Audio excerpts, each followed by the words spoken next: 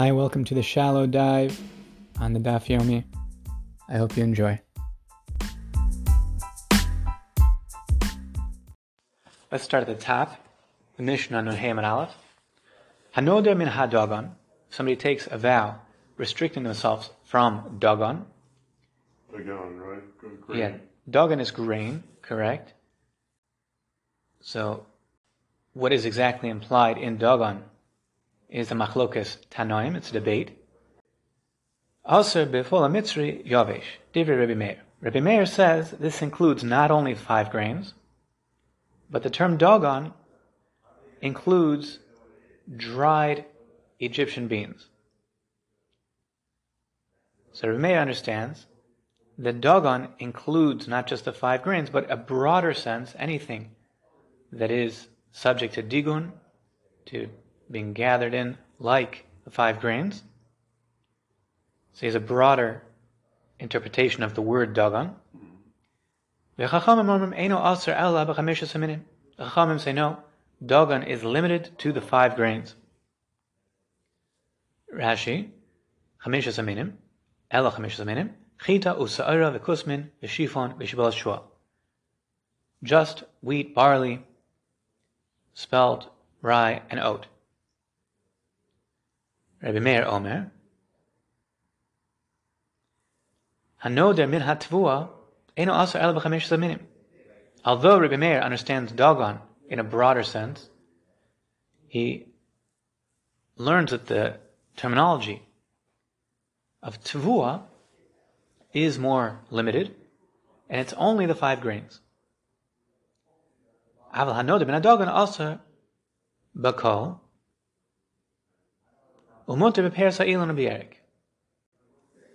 However, one who makes a neder restricting from himself dagon is prohibited in everything that is subject to digun. What does digun mean?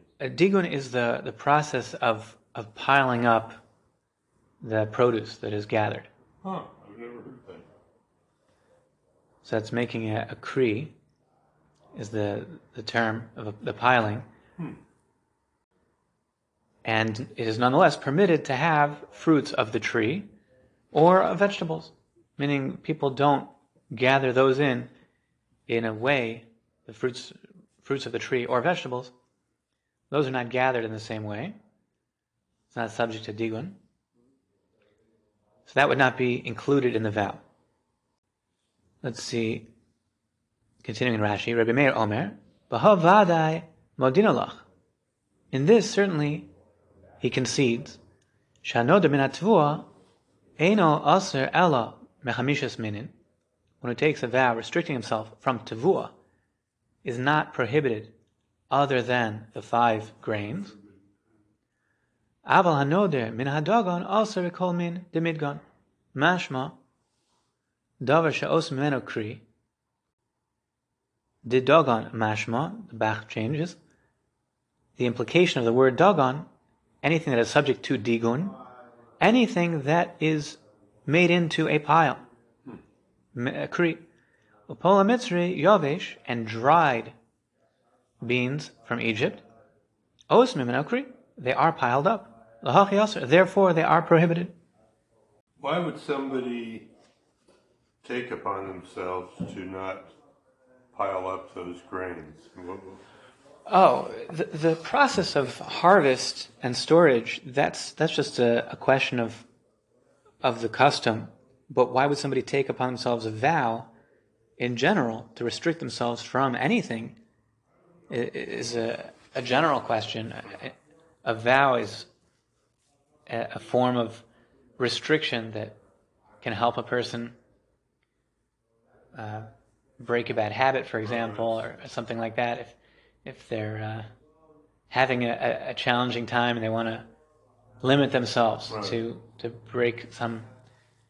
So it might be temporary, right? Oh, certainly. Oh. Yeah, the typical vow is temporary. But yeah, if he is taking this vow, the question is what is included in this restriction. So that's where we have this debate. So according to the Chachamim, it doesn't make a difference whether he uses the term dagon or tvua.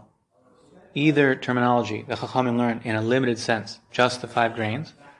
Rabbi Meir is the one who disagrees. Rabbi Meir says that there is a difference, and a nodam and a dagon is going to include dry goods that are also subject to digun, and it's not only pula mitzri, but anything that is like pula mitzri. That's the hemshech of the Mishnah Asur Bakol. That if he says tevua, so he agrees that tevua is a narrow terminology. But if he says dagon, so that includes any type of dry goods that are piled up as part of the harvest and storage process. But there's a limit to that as well, even according to Rabbi Meir. Does not include fruits of the tree or vegetables.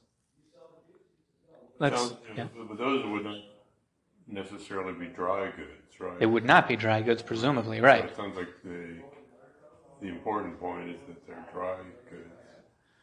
Yeah, if they're stored like grains are typically stored as dry goods. Correct. So that's the Mishnah. Let's see the Gemara.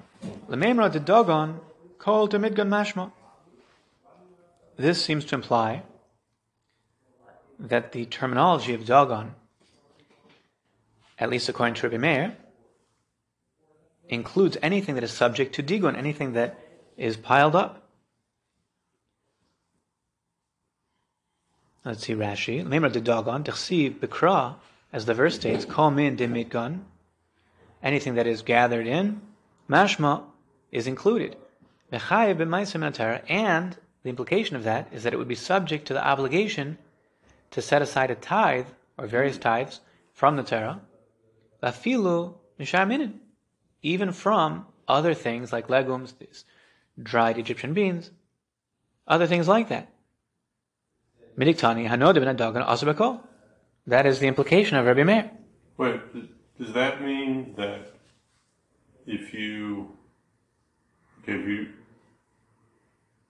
now I'm getting confused. If you take a vow to not have dagon, there's also a tithe implied with that. So does that mean you still have to do the tithe, or? It's a corollary point that the Gemara is bringing out. It's on the presumption of Rabbi Meir that dagon is a broad terminology, not 5 grains. So then the Gemara is proposing that Rabbi Meir should include in the obligation of tithes not only 5 grains, but also these other fruits. Also the fruits and vegetables. Not fruits of the tree, but other produce, like these Egyptian dried beans that are subject to the process of digun. The Torah does require maisros, the tithes. The question is, what's included in that obligation? That's a question. Does Rabbi Meir in fact hold that? That's what it sounds like. It sounds like Rabbi Meir should hold that inasmuch as he interprets the word dagon, which the Torah uses, broadly, that would also have implications not just for vows, but also for tithes. That he'll require tithes biblically, broadly. And would that mean that even though you've taken a vow to not engage in dagon, Consume dagon, you would still have to do the maaser, right? Well, rabbinically, it's not debated. There would be a requirement rabbinically. The question is, what is the biblical implication of dagon? That's what the Gemara is working on now. So meaning, independent of what he's not allowed to eat, is a separate question. Even if he didn't make a restriction on himself, if the word dagon is learned as a broad terminology for anything that's piled up in the process of harvesting, so then that would be subject to tithes as well. Meisud Rav Yosef. Rav Yosef asks a question based on this hanacha, based on this presumption of the Gemara. Rav Meir has to learn psukim also. There's a verse in Divrei Yamim, Beis, Amar Aleph Hey, V'chifrotz hadavar Here b'nei Israel, Reishis Dagon, Tirish v'Yitzhar, U'devash, Chol Tvuas Sadeh, Masra Kol Larov Heviu. So this is a verse describing the enactment of a rabbinic decree spearheaded by Chizkiyahu HaMelech, King Hezekiah, and as it gained steam and popularity, there was an outpouring of tithes that were rabbinic, beyond the biblical requirement. Let's see how Rashi explains it. Kifrotz hadavar, kilomai, kiblo lehem, takanto, shel Chizkiyahu. They accepted upon themselves the decree of Hezekiah, la'aser hakol, to take tithes from everything. Kedirsiv, as the verse states, here b'nei Israel, the Jewish people increased. They did more. V'yan Rabbi Shlomo did Dagon, lo mashma elach meshus minin. If you learn, like the Chachamim, like the sages, that Dagon is limited, it just means the 5 grains. Hainu da'asa kra l'meimar here b'nei Israel. Therefore, it's easily understood what the verse is saying, that the children of Israel gave in excess, more than just the 5 grains. Even things that were not biblically subjected to the obligation of tithes, like other things that are gathered in and piled up, they would take tithes from those in order to strengthen the decree. But if you say like Rabbi Meir, that Dagon already is a broad terminology of anything that is subject to digun, to this gathering in, what is the understanding of the verse? That as the matter went forth, the children of Israel gave in excess. In what way did they increase beyond the obligation of the Torah? If you learn Dagon is already a broad terminology, what was the increase? So that's Rav Yosef's question. The Rosh explains, My chifrot sadavar, reish dekra noket, u'miseife kaparich. The Gemara's question, Hai reish is Dagon, chsi bekra, hainu ma, she nikra Dagon beloshne Adam, v'kol demidgan mashma, what does the word Dagon imply? If it implies anything that is subject to digun, my hai kol tvos hasadeh, t'chsi v'seifa. The end of the verse, all of the grain of the field. What is included? What is the extra import of that part of the verse? What is it coming to increase?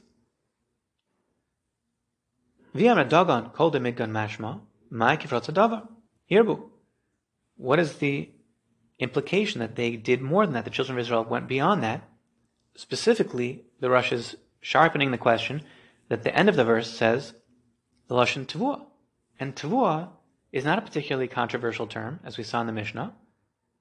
That Rebbe Meir concedes tavua is only the 5 grains. So, what is the addition?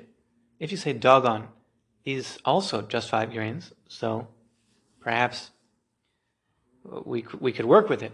But if you say that Dagon is broad and tavua is narrow, so what is the hirbu? Amar Abaye answers, Lasuye peros ha'ilam, v'yerek.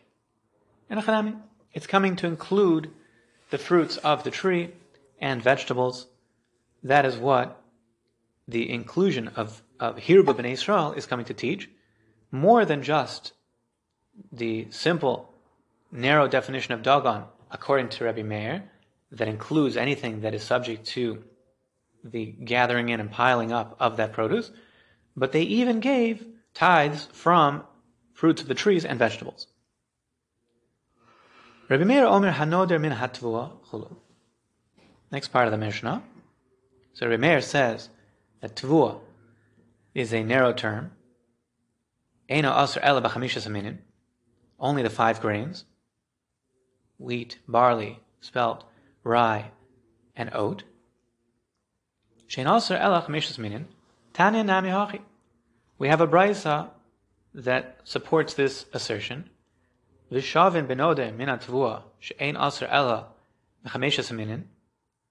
And there's an equivalence. This is not debated between Rabbi Meir and the Chachamim, that one who takes a vow restricting themselves from tevua, which is another term for grain that is more restricted, the only restriction there is the 5 grains. Pshita, this is obvious. Maudetema, what would I have thought to say? Tevua, kol mili mashma.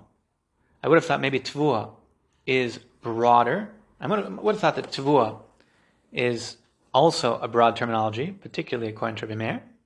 Kamashma, and therefore it comes to teach you, delo mashma kol mili. That tevua is actually a restrictive term. It just means the 5 grains. But dagan could mean anything that's subject to digun, anything gathered in and piled up. Another term I'm seeing here, which you might have said, alalta. Alalta, yes. What does that mean? That's a $1 million question. What does alalta mean? We're going to get to that soon. Alalta is a big fight. Meisiv Rav Yosef. Rav Yosef asked a question. Chifrot sadavar hirba me Yisrael chulu. This same verse we saw in Divrei Yamim. Amar Rava said, Tevua l'chud. Tevua's sadeh l'chud.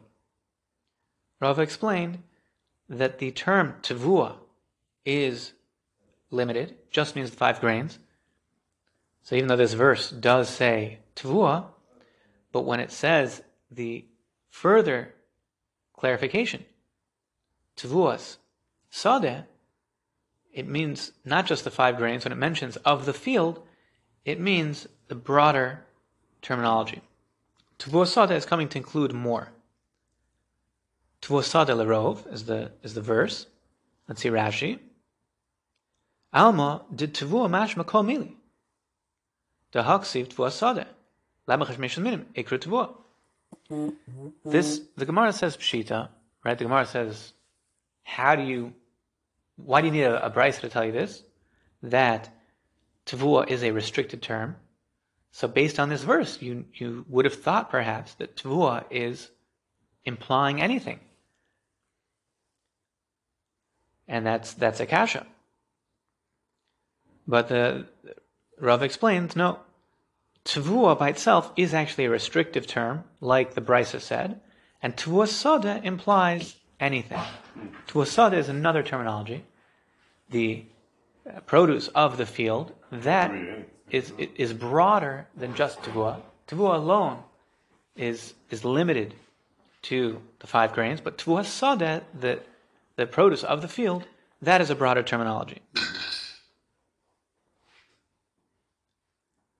Tevua stam lo mashma el chamishes meinin, tevua sadeh mashma kol meli the gadol min sadeh.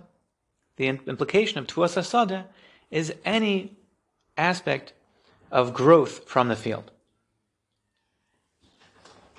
So the Gemara is bringing forth this machlokas between Rabbi Meir and Rabbanan. We'll see in Hemshech how we paskin. It's a bit controversial how to paskin in this issue. Now you were asking about alalta. Let's see the Gemara. Bar Mar Shmuel, the son of the master Shmuel, Hokid de Lesnon Tleisar Alfe Zuze L'Rav. He made a declaration that he was going to give 13,000 zuz to Rava, min alalta de Nahar Panya, from the alalta, which is the produce, something that comes up from the river of Panya. So he has all these properties, Mar, the son of Mar Shmuel, and he's donating to support a large sum, 13,000 zuz, for Rava, but it's specified from alalta. Question is, what does alalta mean? That is the big question. Sholcha Rava l'kamed Rav Yosef. So Rava sent before Rav Yosef, alalta heiche mikarya. What is the explanation of this Aramaic term, alalta? Until now we were speaking about biblical terms in the Mishnah. And what is the implication of alalta? That is the question. What can be collected, so to speak, to satisfy this donation from alalta? Amr of Yosef, masnisan or masnisa he. This is a brisa. The brisa we just saw. Rav Yosef equates alalta with the Simple translation from Hebrew of Tvua to Aramaic. Alalta. So alalta is basically tevua then. Well, that's what Rav Yosef says. Vishavim minora min hatvua, shein also ella mechameshus minin. And it is equivalent when the Brisa says one who makes a vow abstaining from tvua, the only thing that's restricted are the 5 species, the 5 grains. So alalta, according to Rav Yosef, is the same thing. It's just Aramaic for tvua. Amar le Abaye midami tvua lo mashma ela chamesh minim. Abaye pushes back on what Rav Yosef said. He says, is that really true? The word in Hebrew tvua is clearly limited. That's only the 5 grains. But alalta, kol mili mashma. Alalta sounds like anything that comes up, anything that ascends. This should be much more broadly accessible for satisfying this debt that Bar Mar Shmuel incurred upon himself to donate to Rava, not only from the 5 grains. Adrul Kamei de Rava, this was brought before Rava. Amar ha ka mi baili, delalta koli mili mashma. Rava said, I don't have a question that the word alalta is broad. It implies everything. Ado di baili, but I do have a question, meaning, for sure it's beyond 5 grains, not like Rav Yosef said. But what is my question? I do have a question about alalta. Scharbatim uschar sfinos. My. I don't get that. The reward, the rental income from renting out homes or renting out ships. He's got boats that he's renting out. He's got these properties and he's got rental income from them. Is this included in alalta? Is this called something that comes up? Some type of income, if you will. What is included by alalta? Mi amrinon. So alalta, according to him, might even be beyond any type of produce or dried goods. Oh, yeah. It could be...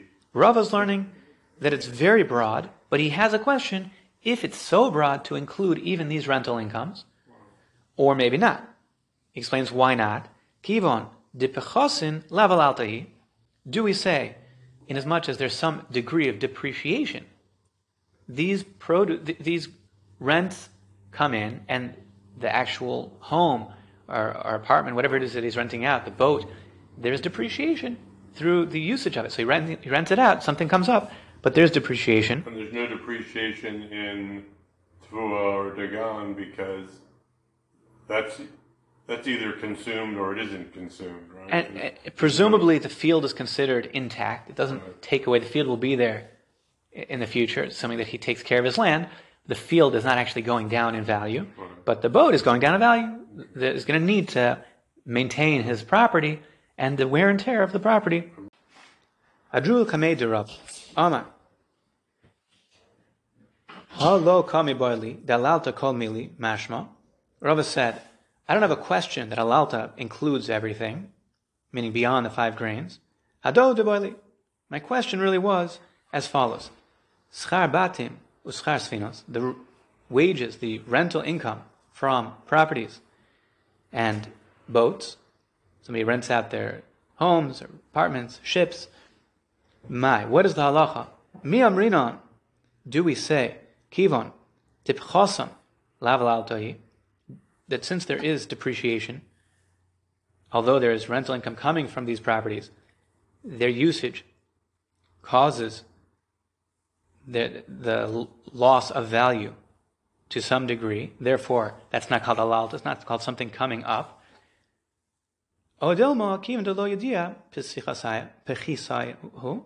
Since the chas, this depreciation, is not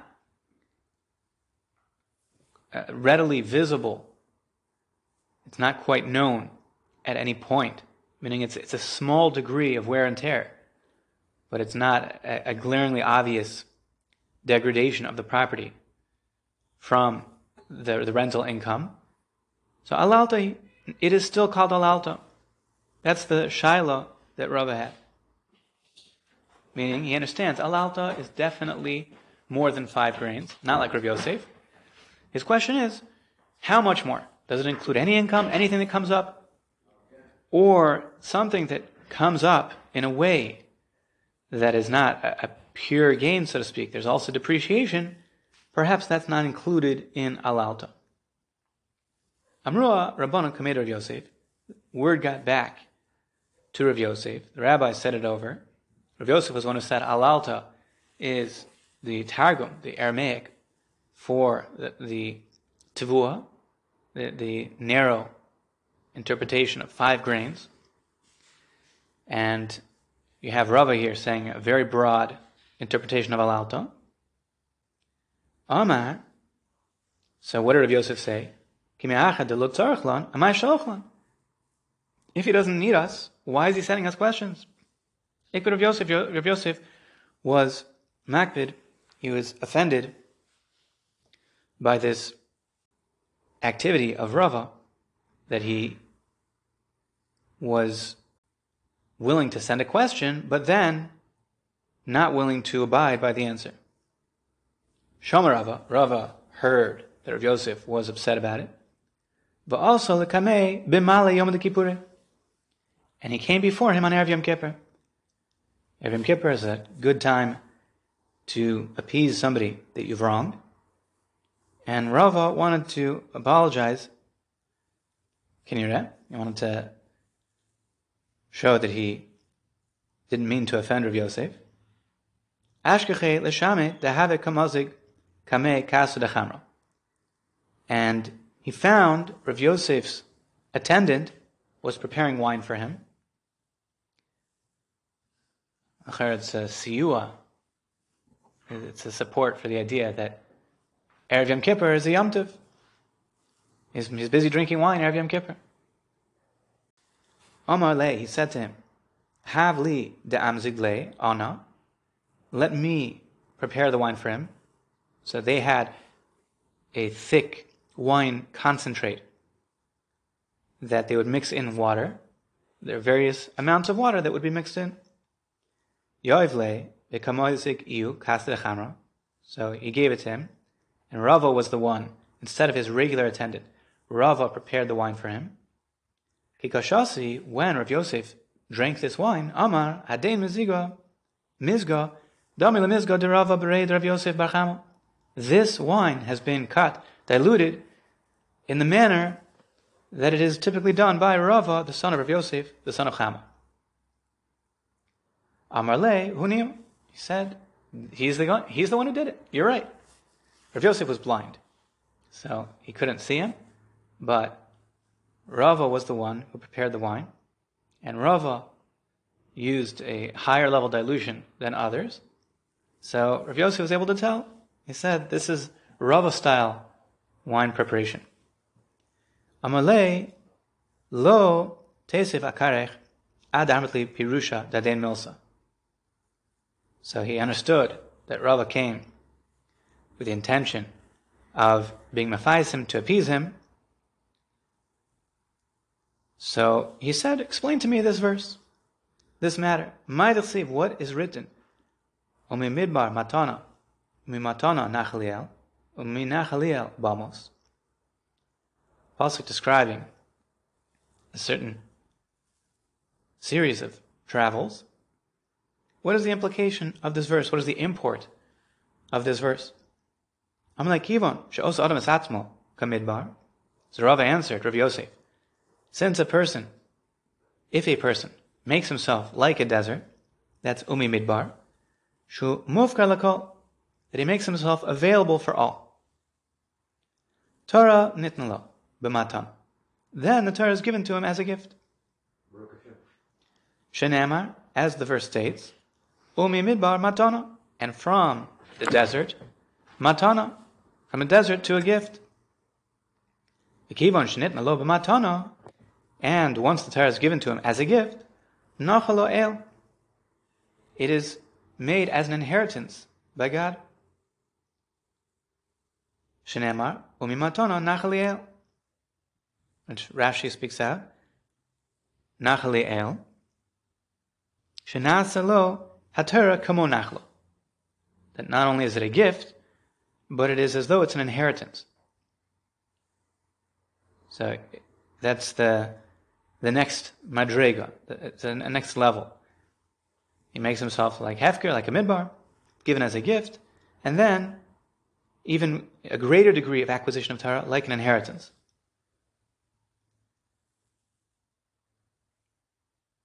Kivan shenachlo el, ala l'gdula. Once he has this degree of acquisition of Torah, that it is as though an inheritance of God, ala l'gdula, then he ascends to greatness. Shenamar u'minachaliel bamos.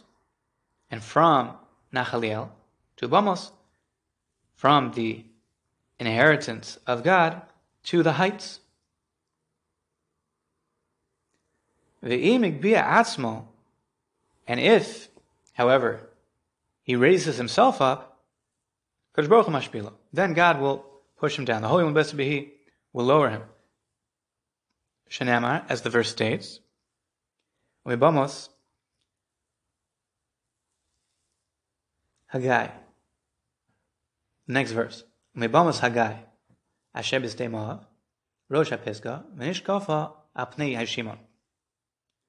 And the continuity of this verse. V'lo od ela sheshokin oso b'karka. Or there's another version. Sheshokfin oso b'karka. Which the Tosfos says, Loshen skufa, and addresses. It's like the threshold that is trampled. Not only is he brought down, but he is sunken into the ground and trampled. As the verse says, Shnemar nishkaval pnei Shimon. But, if he does teshuvah, if he returns and forsakes this haughtiness that he has lifted himself up with, then God, the Holy One Blessed be He, will lift him up. Shenamar, as it's stated, top of Nun Hamid Beis, Kol Ge Yinose. All those who are high will be lifted up. So that was the exposition that Rava said over before Rav Yosef in this overture of appeasement, explaining this series of psukim.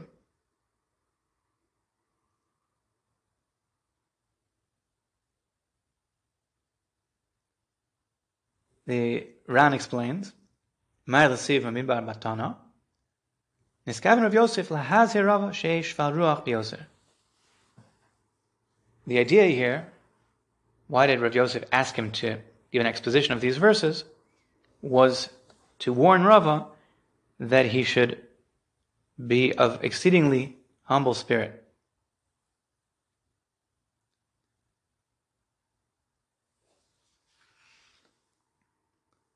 So here we have machlokas between Rava and Rav Yosef. What is the implication of alalto? There's no resolution right here in the Gemara. But let's take a look. We're going to come back to this. Let's get until the Mishnah, and we'll take a look in the poskim over here. Tanya hanodim in adagon also af b'kol mitzri yavish. It's taught in a brayso. One who takes a vow restricting himself from grain, the dagon. As we saw the brayso, the stam brayso is like Rabbi Meir. The dagon includes even these dry beans. Umoter belach, but if they are fresh, then they are not subject to digun, they are not piled together like grain, and therefore is not prohibited from the vow restricting dagan. Umoter be'orez, similarly, he's permitted to eat rice. Bechekla, betigris, or betisni, as well as various chopped grains of the 5 grains. Rashi says, Chitash nechlekes l'shnaim, that's chilka, split wheat. Tigris is 3 pieces. Tisni is 4 pieces. So these cut grains are already not held and stored in these piles like full grains, whole grains, and therefore they're not included in Dagon even though they are 5 grains. Hanoder min peros hashana, if one takes a vow restricting himself from the fruits of the year, also bechol peros hashana, all the fruits of that year are prohibited. Umoter bigdayim ubitlaim, but he's permitted to consume the young kids, the goats, tlaim, or the young lambs, ubechalav ubebeitzim, and the milk and the eggs, v'gozlos, and the young chicks. V'imamar gidulei shana lai aser b'kulam. If he says not peros hashana, not the fruits of the year, but the growths of the year, then that's a more expansive term, and he's prohibited in all of these things. Hanoder min peros haaretz, if one takes a vow restricting from himself the fruits of the land, also bechol peros haaretz, he's not allowed to eat all the fruits of the land. Umoter b'kmena pitrios, but he's allowed to eat mushrooms, truffles. Vim amar gidule karka alai, if he said that which grows from the ground are prohibited upon me, also bekulan, then he's prohibited in all of them, including these mushrooms and truffles. Viramini, we have a kasha, a challenge to this idea. On something that is not considered gidulo min arts, growing from the ground, the blessing is shahakol. Vitanya and the Brisa says, Alamelach valazomis el kmena pitrius omer shakol nebidvaro.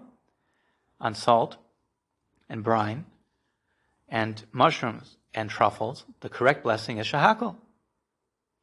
Meaning, it's not davar shegidulo min haaretz. Amar Abaye, mir baravo me'aro. Abaye resolved this, that it does in fact grow forth from the ground, menik ma'avir yanki, velo me'aro. But its sustenance is from the air and not from the ground. V'ha'ktani al davar she'en gidulo min haaretz. But what do you do with the teaching, the nusach of the Brisa is on something that is not called gidulo min haaretz? That's the mashmos. Davar she'en gidulo min haaretz, you say shahakol. So it sounds like kmen and pitrios, these mushrooms are not called gidulo min haaretz. Why are they restricted? Tani al davar she'en yonek min haaretz. It's meant to be understood as something that does not derive its sustenance from the ground in a unique manner. It's unlike other produce that grows from the ground. It grows in the ground, but it's not really being sustained from the ground. So, mushrooms and truffles are unique in that regard.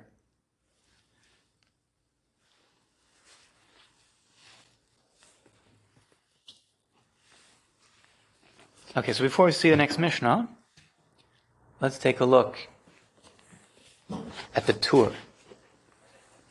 The Tur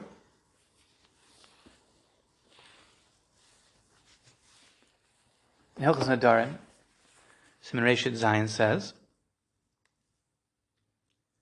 Hanoder me'at tevua, when it takes a vow restricting himself from tevua, which we saw is the limited designation of 5 grains. Oh, she'omer b'lashon alalta, or takes a vow in the translation, the Aramaic translation of alalta. Eino alzer ela b'chamesh saminim. He's only restricted from consuming the 5 grains. That's it. Not more. Mehadogon, if he restricts himself from Dagon, which that was the machlokas, Rabbi Meir and Chachamim, Kam Rabbi Meir, she'asu b'chol minei kitnios, chutz, mechilka, tigris, v'tisni, she'en chitin, nifrachin, achas, shnayim, v'shlosha. Rabbi Meir says, Dagon is a broad term for anything that is gathered in piles as part of the harvesting and storage process. So that includes more than just 5 grains, also legumes. But it does not include split grains, even of the 5 grains, even of wheat, cut into 2, 3, or 4 pieces. But the Chachamim disagree, and they understand that Dagon is also to be understood in a narrow sense, only the 5 grains. And it appears from the words of my master, my father, Rabbeinu Asher, of blessed memory, Sheposek ke Rabbi Meir, that he rules like Rabbi Meir, which is somewhat shocking. Umedivrei Haramban yira sheposek hachachamim. But from the words of the Ramban, it appears that he paskins like the Chachamim, which is more expected. Normally, this is machlokes, Rabbi Meir and Chachamim, we would paskin like the Chachamim. V'hochim estaber, and the Rosh, although he's the father of the Tur, you think maybe the Tur would be inclined to paskin like his father. He's, to the contrary, inclined to paskin like the Ramban. He says, what is he going to do? It's more mistaber, like the Ramban. V'chein kazav Rambam. And the Rambam agrees with the Ramban. So, he seems to be throwing his weight behind the opinions of the Ramban and the Rambam that rule like the Chachamim, and marginalizing the opinion of his father, the Rosh, who seems to paskin like Rabbi Meir. As Rav Shirkin said, in Torah only chutzpah. What's he going to do? He thinks hachim mistaber. That's what the Rosh, what the Tur says. He's paskening like the Chachamim. And what do the Chachamim hold? They learn in a more narrow sense. Tvua is chameshes haminin, just the 5 grains. Dagon, just the 5 grains.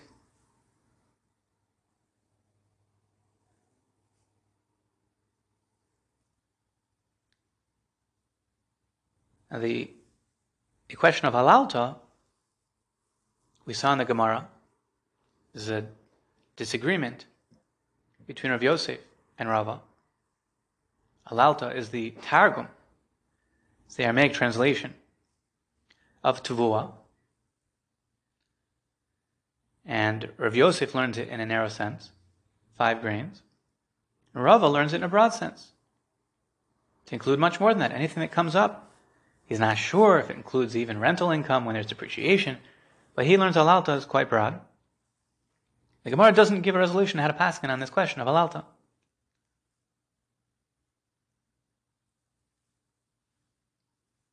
Let's take a look at the Bach.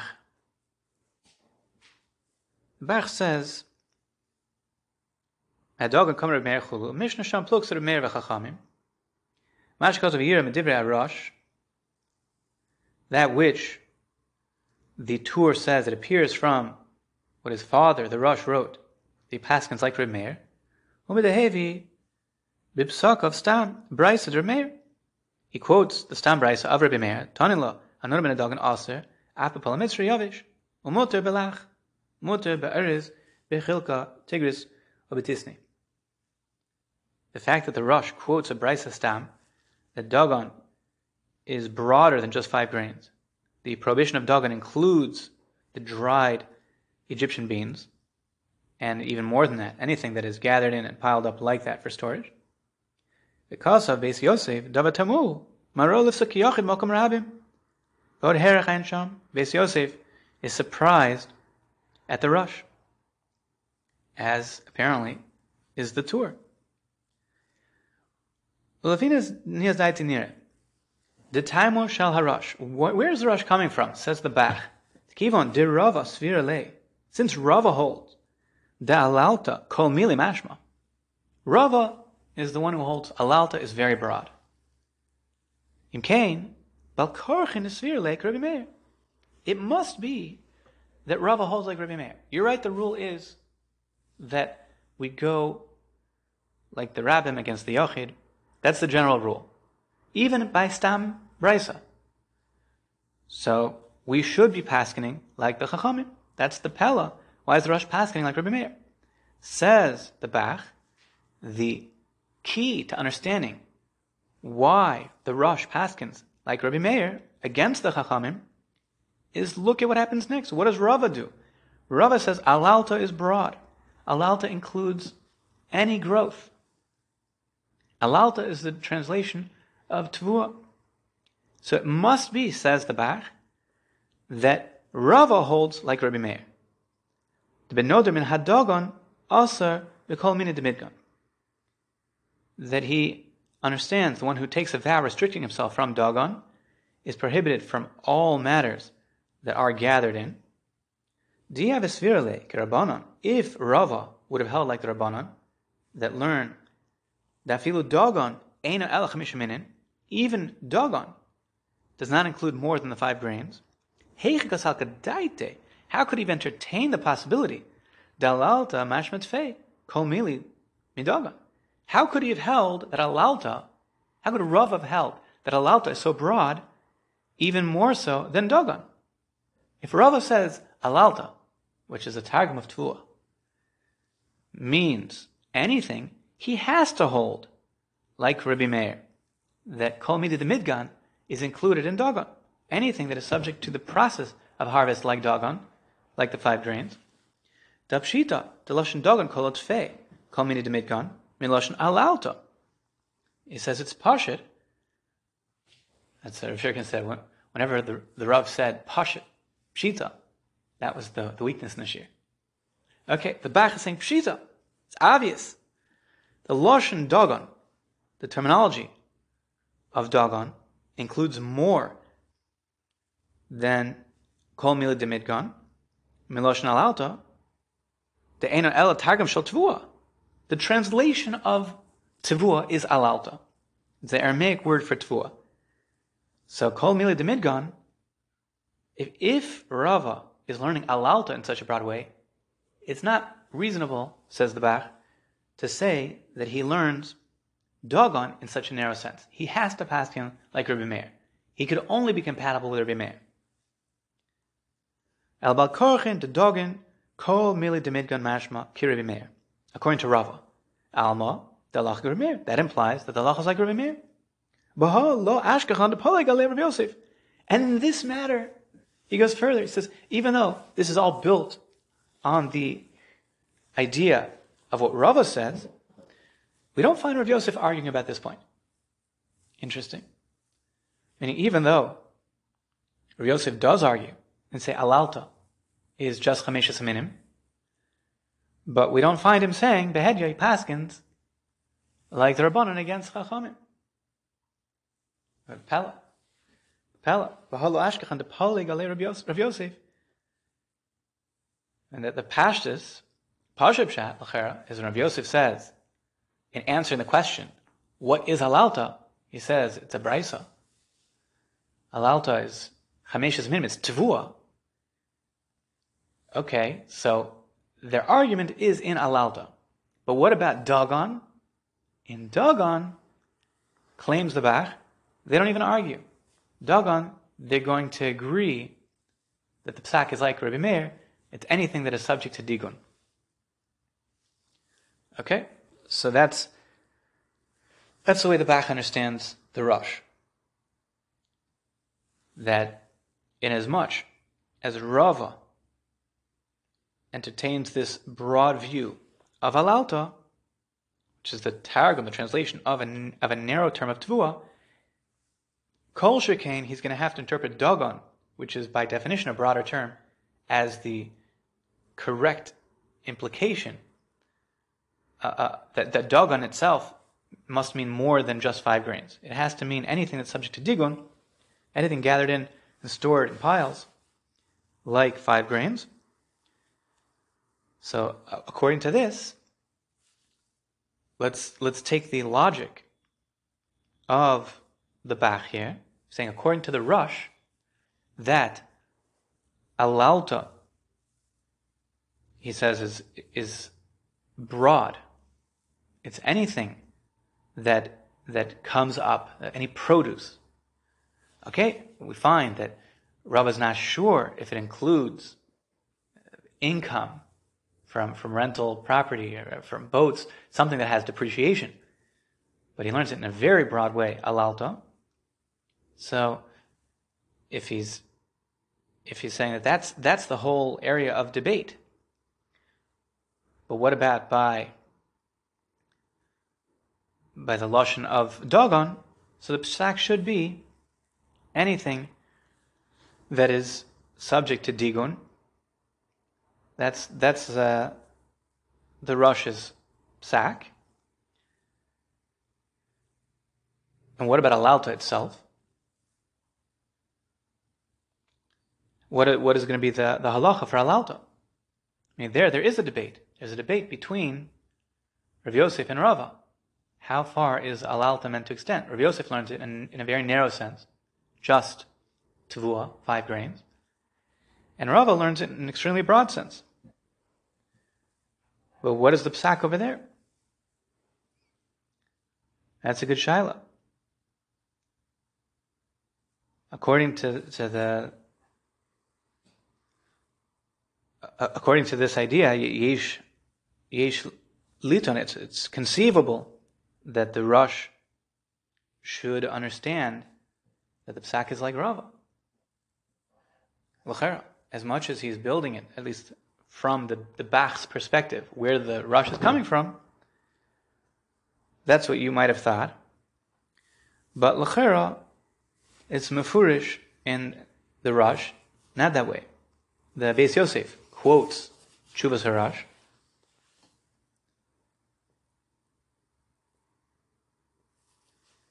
Rosh Pirish Kol Mili Mashma Dalalta Mashma Kol Davar Me'ula Meshabach because of Bipsakov Mistabli Tama Rav Yosef.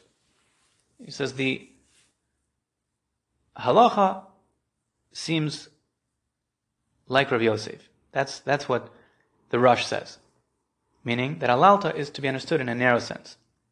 Even the tagaminon tevua alalta, v'hu b'lashon tagum tziva, havkil b'lashon ivrit tziva. Since tevua and alalta are the same word, just translated from Hebrew to Aramaic, so it's mistaber, like Rav Yosef said. That's the brisa. Tevua is not controversial. It's just the 5 grains. So alalta, it's mistaber like Rav Yosef, not like Rav. So enachanami. The Rosh says clearly that he's paskening in tshuva like Rav Yosef. It's mistaber taime. He's noted that way because that is the Targum. But the Bach explains, nonetheless, he is building the psak of Rabbi Meir to learn Dagon in a broader sense, based on the fact that Rava interprets alalta so broadly, and he even adds that Rav Yosef doesn't argue in that aspect. I mean, he's not going to argue. We don't find him explicitly arguing about Dagon. The whole machlokas is about alalta, which is the Targum of Tvua. It continues the Beis Yosef for his own part. He says, "Kivan to Abaye sasar divrei Rav Yosef." Since Abaye contradicted the words of Rav Yosef, Vishasak le, and he was silent, Mashma duid odele. It sounds like he agreed to him. V'gam Rava savakavase, and also Rava agreed. V'afilu lamai dehav salka daite Rav Yosef, and even according to the Havmina of Rav Yosef, V'akasav Rosh, Shetam Mishum, the Laman Shanam Eloshin Lasos Mishema Etzem Pu'ula Kedei Lahotzi Maman. Mashma de lahotzi maman davkahu de lo nishna no nishana haloshin. Alagabi surah desfeka lachomra nishana haloshin kedei lahachmir chen pasak haran. Ekiven de boy de rava lo ifshita. So first he's quoting the Ran. Just let's look at the Ran inside. Has the Ran paskin ulinyan halacha boy de rava lo ifshita. Ran says that in trying to resolve the halacha, this question of Rava was not resolved. The question of what is collectible from alalta, hilkach lo gavi meschar batim eschar sfinus. Therefore, it's not he may not collect from the rental income from homes or from renting out ships to yad balash tal tachtona. when somebody's coming to collect, so he's holding this document, so to speak, that he can collect from alalta, but if there's any vagueness within what is subject to collection, so his hand is lower, meaning he can't extract from the one who is mochzik, the one who has the property. Aval gabi nedarim nakin al chumra v'kulam b'chlal. But the Ran says we're going to have the opposite sack for nedarim. When it comes to a neder of alalta, so although in the actual question at hand in the Gemara about collection from alalta, the Ran is paskening that alalta is to be interpreted narrowly. How narrowly? Not very narrowly. He's learning it pretty broadly. He's only excluding the rental incomes because there's depreciation. But he's learning it way more broadly than Rav Yosef. So he's paskening like Rava, that against the Rush. The Rush says to pasken like Rav Yosef, 5 grains. But the Ran is saying, not just 5 grains. Rava's right. Even though he came to appease Rav Yosef on Erev Yom Kippur, the Ran says, nonetheless, he's right. And in his question, that's unresolved. In his question, that alalta might include these rental incomes or not, to collect from that he can't. But for nedarim, natin al chumra, v'kulam b'chlal. When it comes to nedarim, if he were to restrict himself from alalta, what is he not allowed to eat? And what is he not allowed to benefit from if he's restricting himself from alalta? So Rav Yosef would say 5 grains. It's a targum of chameshes aminim. That's what alalta is, tvua. But according to Rava, that it might include any profit, any gain, in a very broad sense. It'll even restrict him from rental income. Extremely broad, according to Rava. Why? The Ran is saying, since it's a suffix, it's a question that was not resolved, we have to be stringent when it comes to vows. So he's going to the other extreme. The Ran and the Rosh will be arguing in a major way. If somebody answered, they took a vow that they're not going to be eating or benefiting from alalto, the Rosh is going to learn all the way like Rav Yosef, that it means just 5 grains. The Ran is going to say, l'chomra, everything is restricted, even income, even rental income where there's pchas, where there's depreciation. A huge debate over here. So that's the base. Yosef says, v'chein pasuk haran, the kivon de boy de Rava lo ifshta hilkach lo gavi mescher batim ziyad baal shtar al tachtona. Aval gabi nedarim naktin l'chomra kulan b'chlal v'yesh lomar, says the base Yosef. The davka gavi tzava hu damrinan elalta kol mila mashma. Says the base Yosef, perhaps the broad interpretation of alalta that the Gemara is presenting in Rava's estimation to include so much, perhaps that is specifically in the context of a tzava. We have somebody giving over of his properties. So he's trying to do some type of tzedakah, chesed zetera, whatever he's doing. So there we will interpret alalta as kol mili.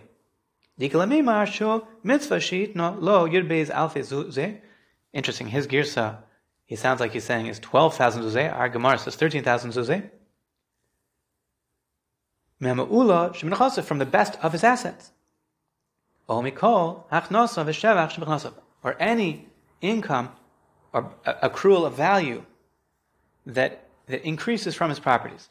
Since he's giving, so he's giving in a generous way. But when it comes to a vow, when there's no generosity implied, so there's no reason to interpret alalta so broadly, so we're pushed to say that what does he mean alalta? He's taking a vow, restricting himself from grain, from the 5 grains. He just did it in the Aramaic form. So that is the Beis Yosef's exposition over here, to say that there's a fundamental difference between the term alalta in context where a gift is being given, that's where it's being used so broadly,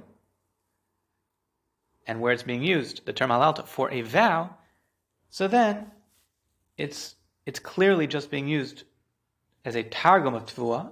Doesn't mean that he's restricting everything from himself. Fakir, we'll understand it to be a simple restriction of 5 grains.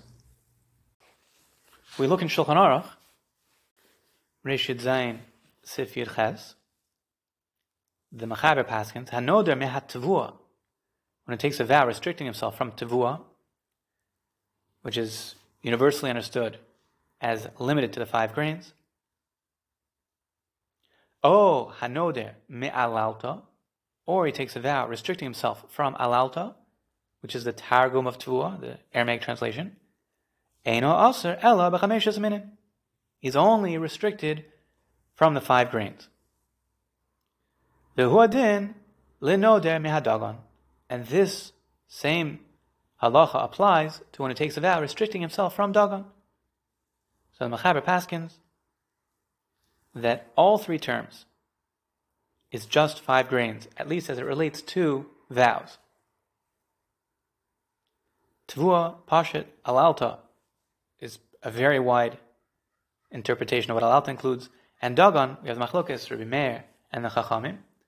The Machaber's paskening, like the Chachamim, that is Dafka 5 grains. Not include dry goods that are also gathered together. Not like Rabbi Meir. Let's see the Taz. B'tur Kasav V'Lashono. Mehadagon kama Rabbi Meir she'as b'chol mini kitnias chutz mechilka v'tisni Pirish Rashi chita nechilkas shnayim v'shloshta ora arba'a chalakim l'alchi shari shekvar nishtanis hachita. Quoting the Brisa that the Tur quoted, that Rabbi Meir holds that Dagon is broad. Although it's broad, it does not include even 5 grains that have been chopped up and are no longer stored that way. Chachamim say, no dry goods, doesn't include beans, dried beans, only 5 grains. It appears, says the Tur, that my father, my master, the Rosh, rules like Rabbi Meir. This we saw in the Tur, that he follows the psak of the Ramban and the Rambam, that the halacha is like the Chachamim. And it's a wonder. The Gemara Chashiv, Divrei Rabbi Meir, Chutz me'aretz v'chilka, Lama hishmin haTur oriz. Why did the Tur not mention oriz? That it's not restricted. The Tur did say that chilka, these chopped into 5 grains, the 5 grains that are chopped into 2, 3, 4 pieces, are excluded. So he mentioned that. Why didn't he mention oriz, rice? Now, in our version of the Tur, right, it says, and he does not mention anything about rice. Doesn't mention oriz. And the Prisha says, Tzarachin, the Beis Yosef Maisi Braisa, the Kasab Nami Chutz Me Oriz, Divrei Rabbi Meir, Lamish Mita Rabbeinu. So this question is the Prisha's question. Why is the Torah not mentioning oriz? Nir Lanias Daiti, the Tur Sfirle de Chachamim Shmakilim Tfei Rabbi Meir. The Tur holds that the Chachamim were more lenient when it comes to vows. What is restricted? They are more lenient than Rabbi Meir. They say limited to 5 grains. Svir Lahu, they hold, Teshar minim she'ena mechamisha minim, mutter. Anything beyond the 5 grains is permissible. Kol shekain makilin mashemekel Meir. Of course, they're going to be lenient in that which Rabbi Meir is mekel about. Ta'aino b'chita nechlekes, chilkot tigris. Rabbi Meir is lenient about 5 grains that are chopped up.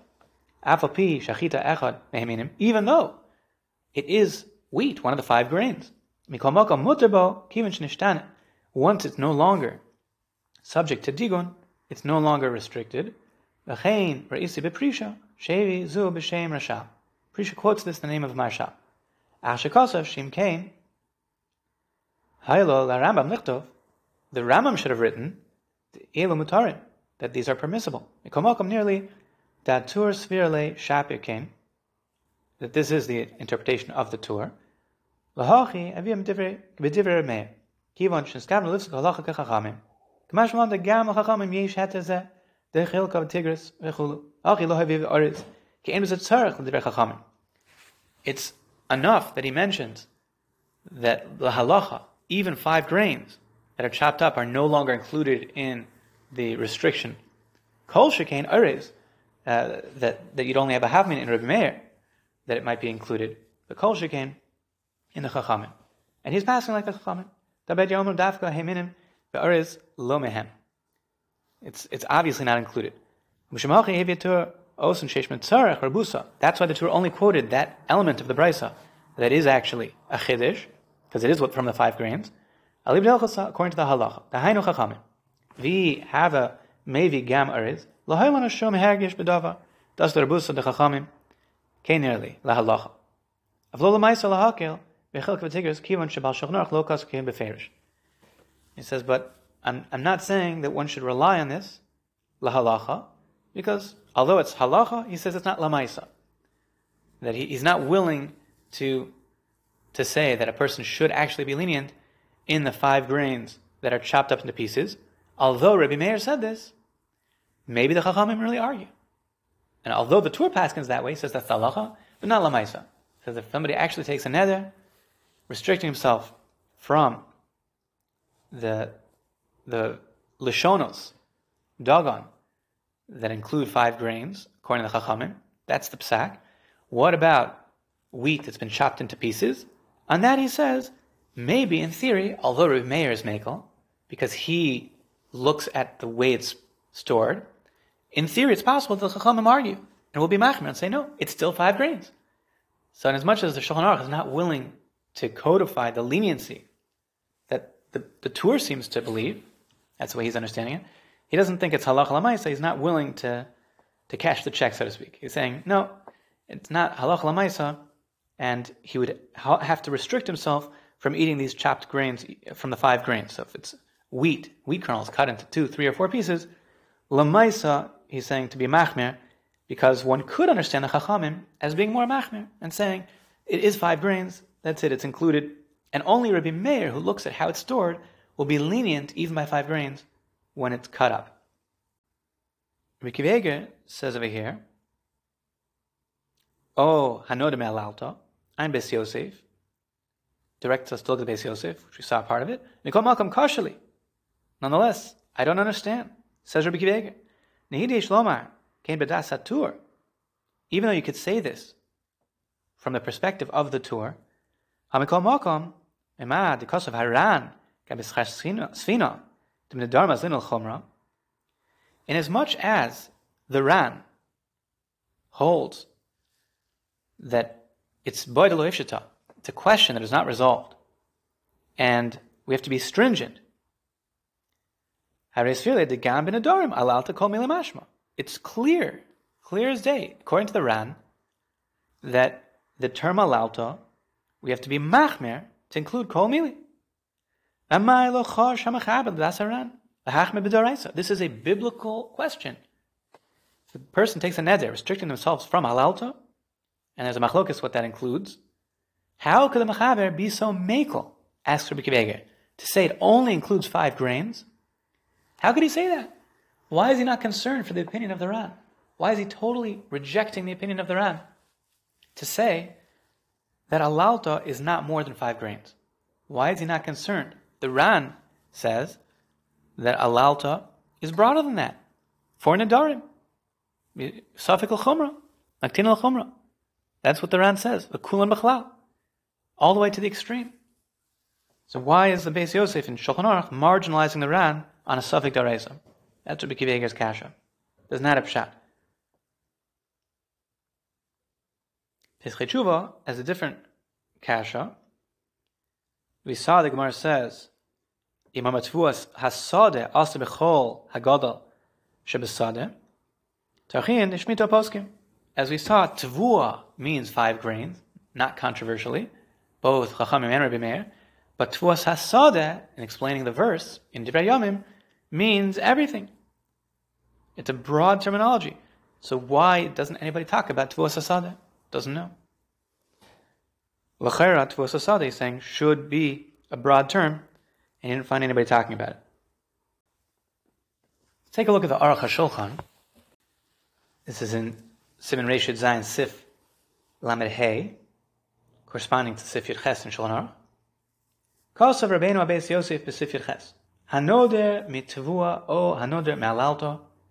Whether he takes a vow restricting himself from tvua, 5 grains, or alalto, which is the targum of tvua.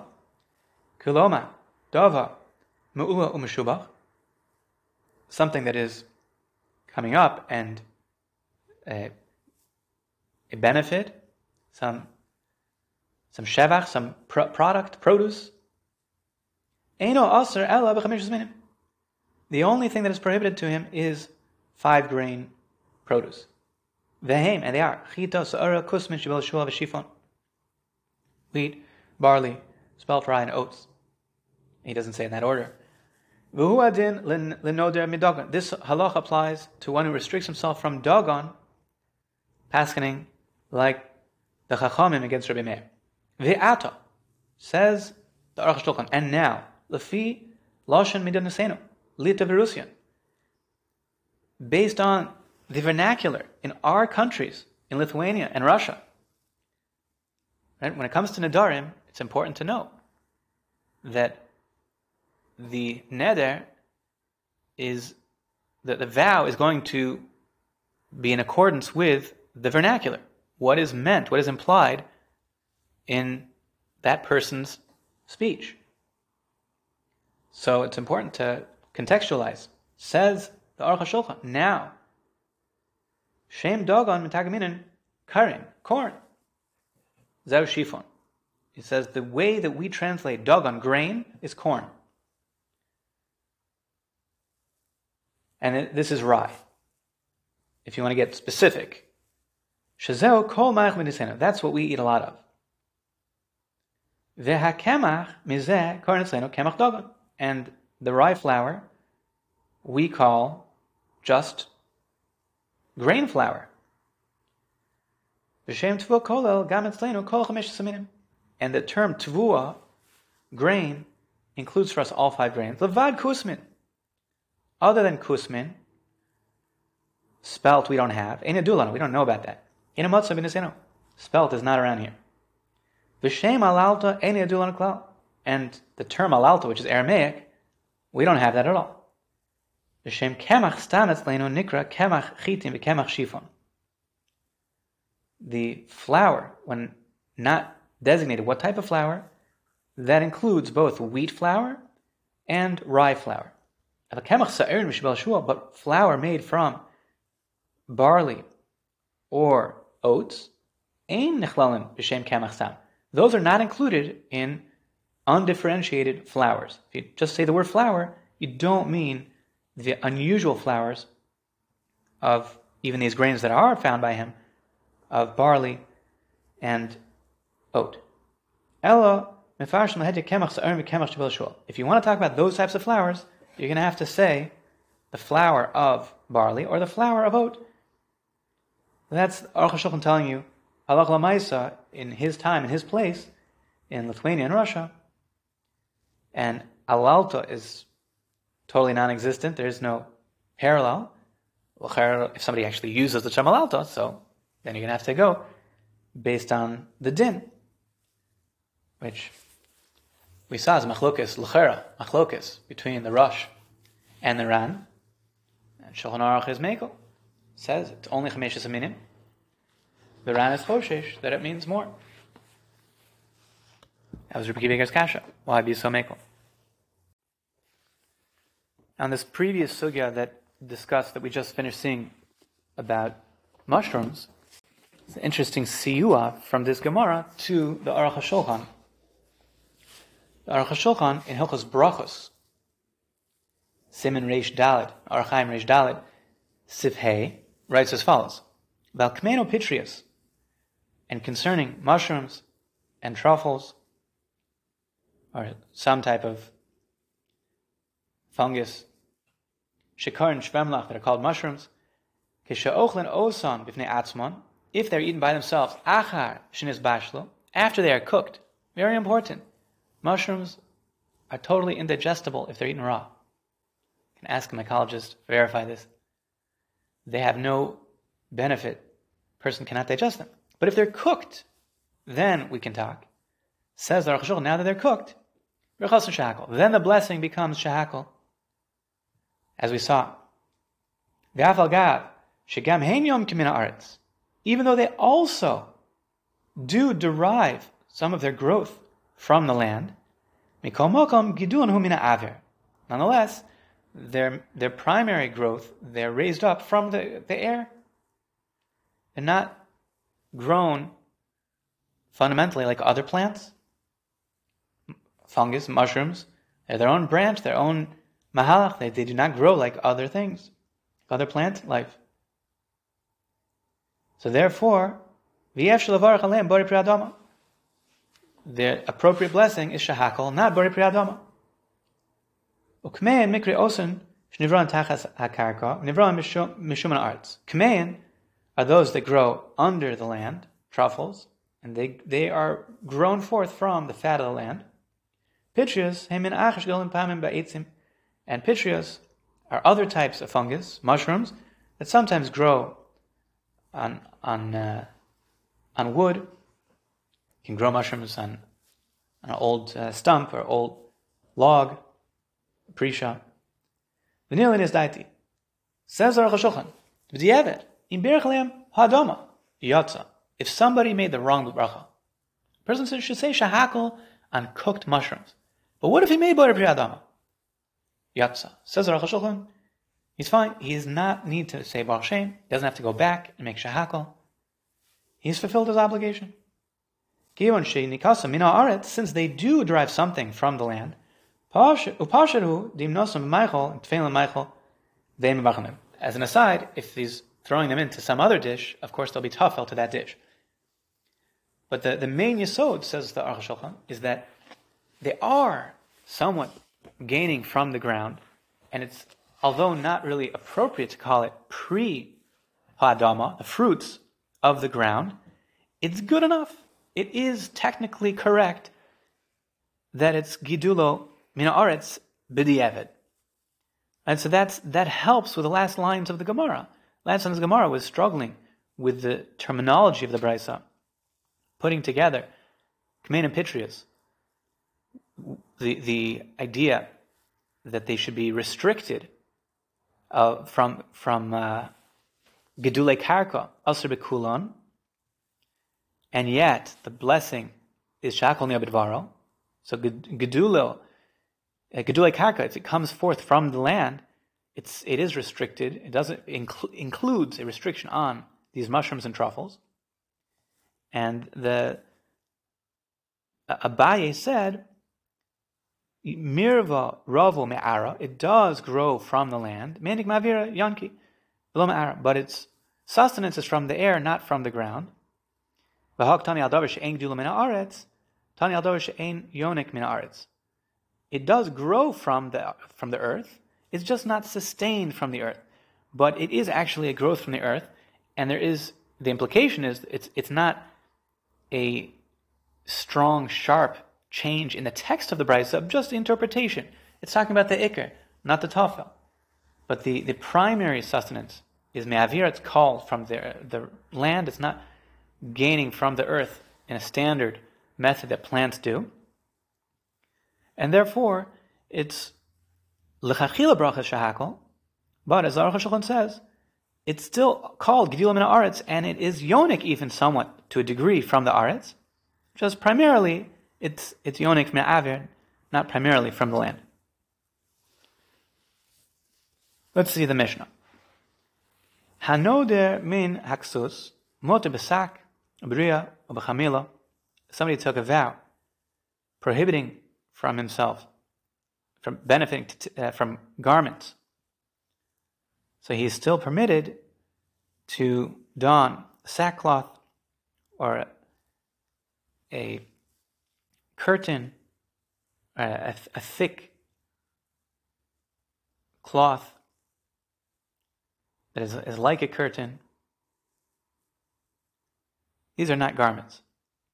Amar konam tzemar ola alai, if he said concerning wool, that he's treating it as prohibited, like an offering, an elevation offering upon himself, motor eskasos begizit semer, he is nonetheless allowed to cover himself with the just raw wool before it's, right after shearing, before it's been processed. That's not the tzemer that he's talking about. Pishton, the Bach takes out the hay, Ola olai, motor eskasos banitze pishton. In a similar vein, he says that flax is like an elevation offering upon me, restricted. He is nonetheless able to cover himself with anite pishton, with uncombed flax. Rabbi Yehuda Omer, hakol afi anodeh. Rabbi Yehuda says context is critical. So that we paskin, and this is similar in concept to the idea that it goes after Lashon Bnei Adam. So this is even more precise, not just the general vernacular, but the specific context of the vow. Ta'an ve'eziyah, if he was carrying this burden and sweating, by reichel kasha, and it emitted an unpleasant smell, amai konam tzemer pishtim ola alai, and he said, in this context, that the burden that he's carrying is bothersome, and he wants to restrict himself from tzemer or pishtim, wool and flax, as though they were an elevation offering, motor liskasos, he's allowed to actually wear garments made from these materials, but he may not carry them, sling them on his back, because that was the context where he swore off of them, but not in a restriction. He didn't mean to restrict himself from wearing them as garments. Let's see the Gemara. Tanya, Tanya Brisa. Hanoder min aksus, when it takes a vow from garments, muter basak b'riya b'chmila, as we saw in the Mishnah, a similar Brisa, that is permitted for these non-garments, sackcloth, or a type of curtain or thick curtain-like material. Also, but he's prohibited in a slew of garments that are actually garments. Be-punda, it's a money belt. Be-psikya, fishula, Rashi says, which is a type of belt. Be-skrutya, be-katvalya, ve'anpalya, opalinya, umechnasayim ve'kova. So, iskratya, Rashi says the Gemara doesn't explain what that means.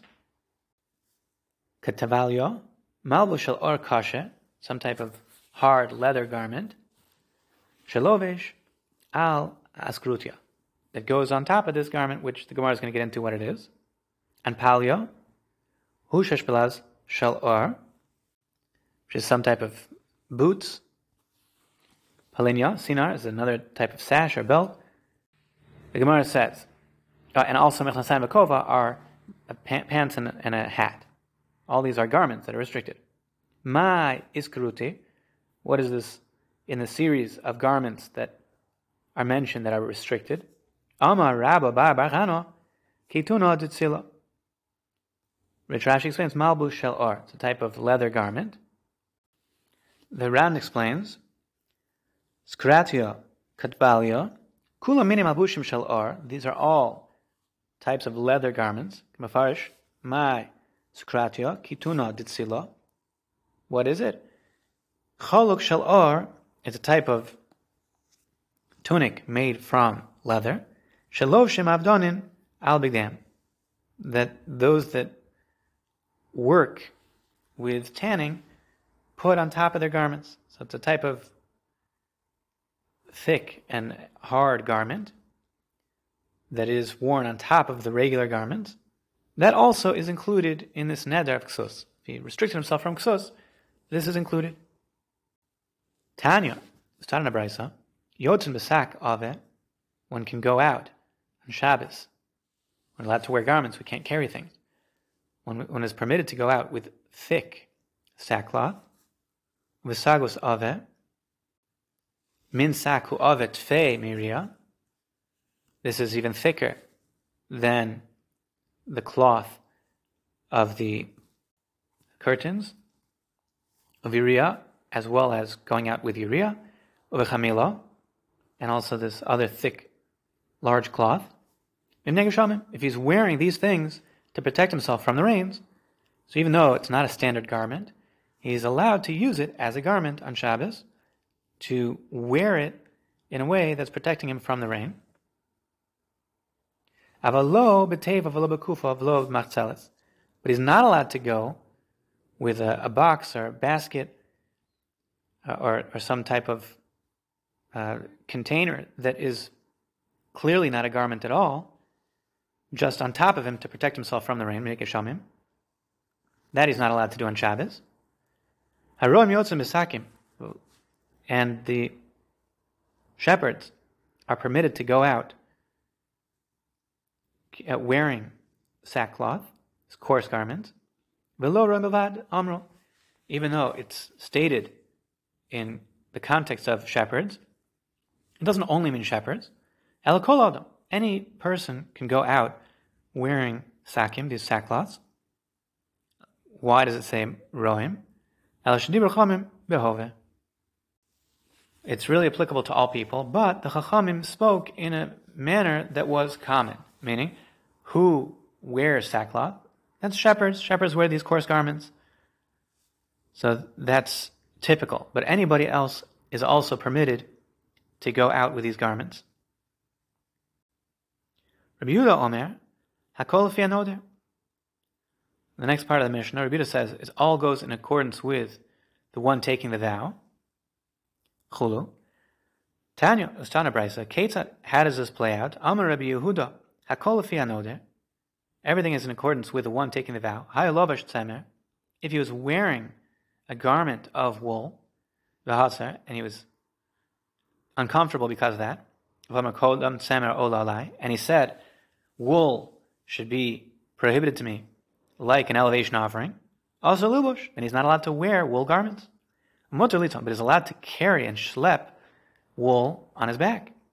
Hayaton pishton vizia. If he was carrying flax on his back, vizia, and he started sweating, and it was uncomfortable for him, and said he wants to restrict flax upon himself as an elevation offering, motor lilbosh, he's allowed to wear linen, but he's not allowed to schlep it, to carry it on his back. That's where the context that he was restricting it, that was what he swore off of. So it all depends on the context. Says Rashi, Yotzim Shabbos, b'chol elu dvarim, avalo b'teva, shelo yakuf teva al rosho, v'yetzei masui havi. If it's totally incompatible with a garment, like these box, a container, a basket, something like that, that's considered a burden, even though he's using it to protect himself, but it doesn't become a malbush.